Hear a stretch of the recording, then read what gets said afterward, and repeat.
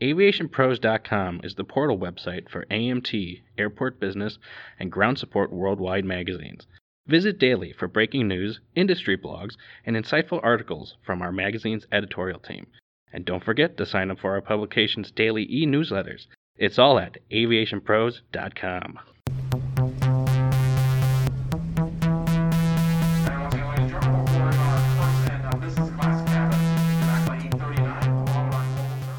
Hello, everyone, and welcome to another edition of the Aviation Pros podcast. I'm Walker Yarrow, Assistant Editor of Airport Business Magazine.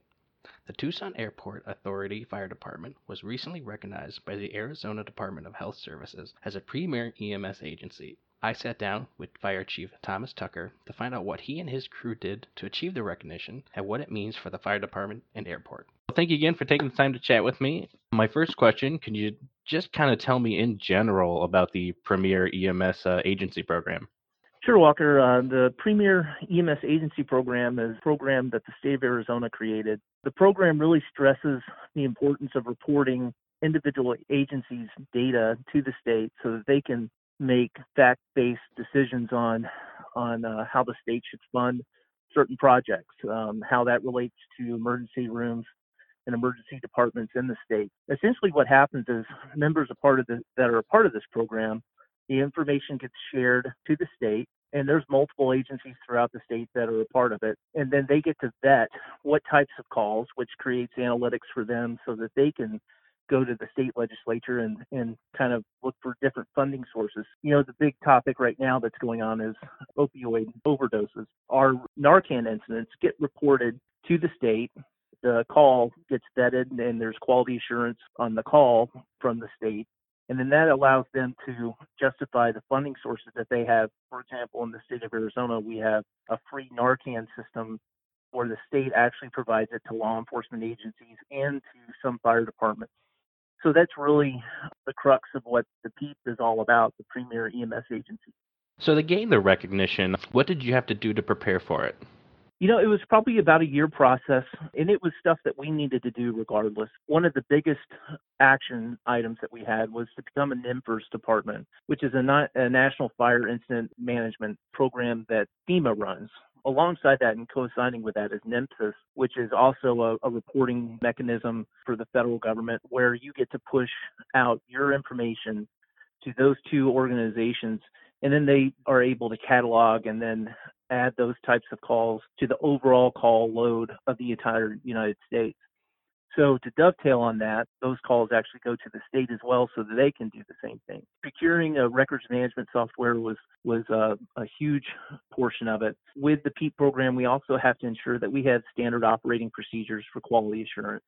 And certain calls, certain call types have 100% quality assurance. So that means stroke calls, acute cardiac arrest calls, Narcan calls, a myriad of others. That means that every time we go on a call like that, my quality assurance person here at the fire department reviews those calls 100% of the time. You mentioned investing in the record management program. Is there anything else you had to invest in to get this recognition? Monetarily, that was probably the only one, again, but there's a lot of work in the background. Creating policies and procedures for quality assurance, that takes some time, and you really have to look at that carefully. You've got to train your folks to ensure that they understand that these calls are going to have they're going to be looked at very carefully. And that's a good thing. But that's not a bad thing at all. It's just a matter of understanding these calls are going to be reviewed 100% of the time. And with a small agency, that wasn't terribly hard for us. But again, setting up the quality control and ensuring that policy and procedure was in place. You have to have a good relationship with your medical director too. We're based with the University of Arizona South Campus, and having that quality relationship with our medical director, Dr. Beskin, he was a huge component in allowing us to get this status as well. So what led you to want to pursue this recognition? You know, it was a matter of pride in marketing. We want to show that we're one of the premier EMS organizations in the state, and working towards that goal, which was, like I said, about a year and a half process.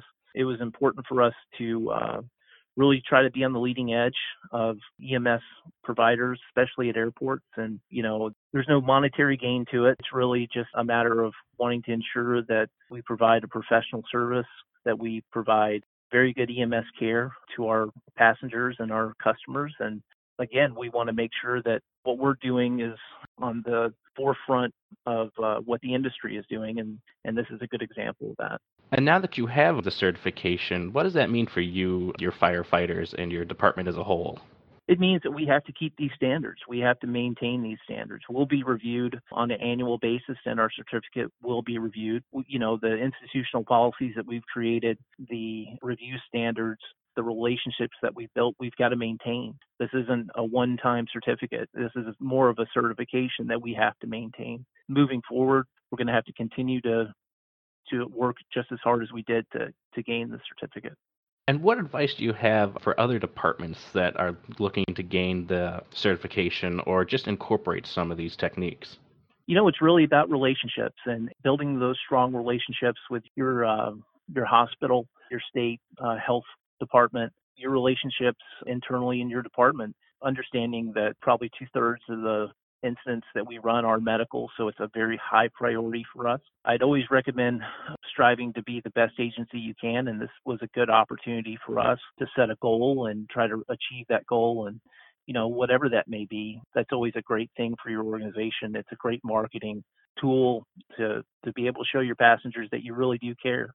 We try to create a customer service experience at Tucson Airport from the moment you park your car to the moment you get on board your aircraft. And this is just one small piece in that customer service component, but it's an important piece. We want people to know when they're at the airport that it's secure and safe. Our CEO, Danette Bewley, has always made that her number one priority, is safety and security. And this is a good way to show the passengers that we do take that seriously and that it is one of our number one goals. We touched on it a little bit before, but what does the future hold for you now? We have the normal things that happen annually. We have our inspection coming up. We were able to finish our Part 139 triennial exercise. We have a new self-funded apparatus on the way. So there's never a dull moment. We're obviously dealing with the effects of COVID and how that relates to our EMS service and the services we provide. So there's been a requirement to be flexible in this environment and understand that things have changed, and with that, we have to change and we have to adapt and do everything that we can publicly and in the background to show that we're a safe airport and that we care about people's health and wellness, and we're on the forefront of that. And so we want to make sure that everybody understands that when you come to TUS, that we're going to do everything we can to make your experience a good one and a safe one. Thank you for listening to this edition of the Aviation Pros Podcast. To learn more about ARF initiatives, check out the summer edition of Airport Business Magazine. I'm Walker Yarrow. Thanks again for tuning in.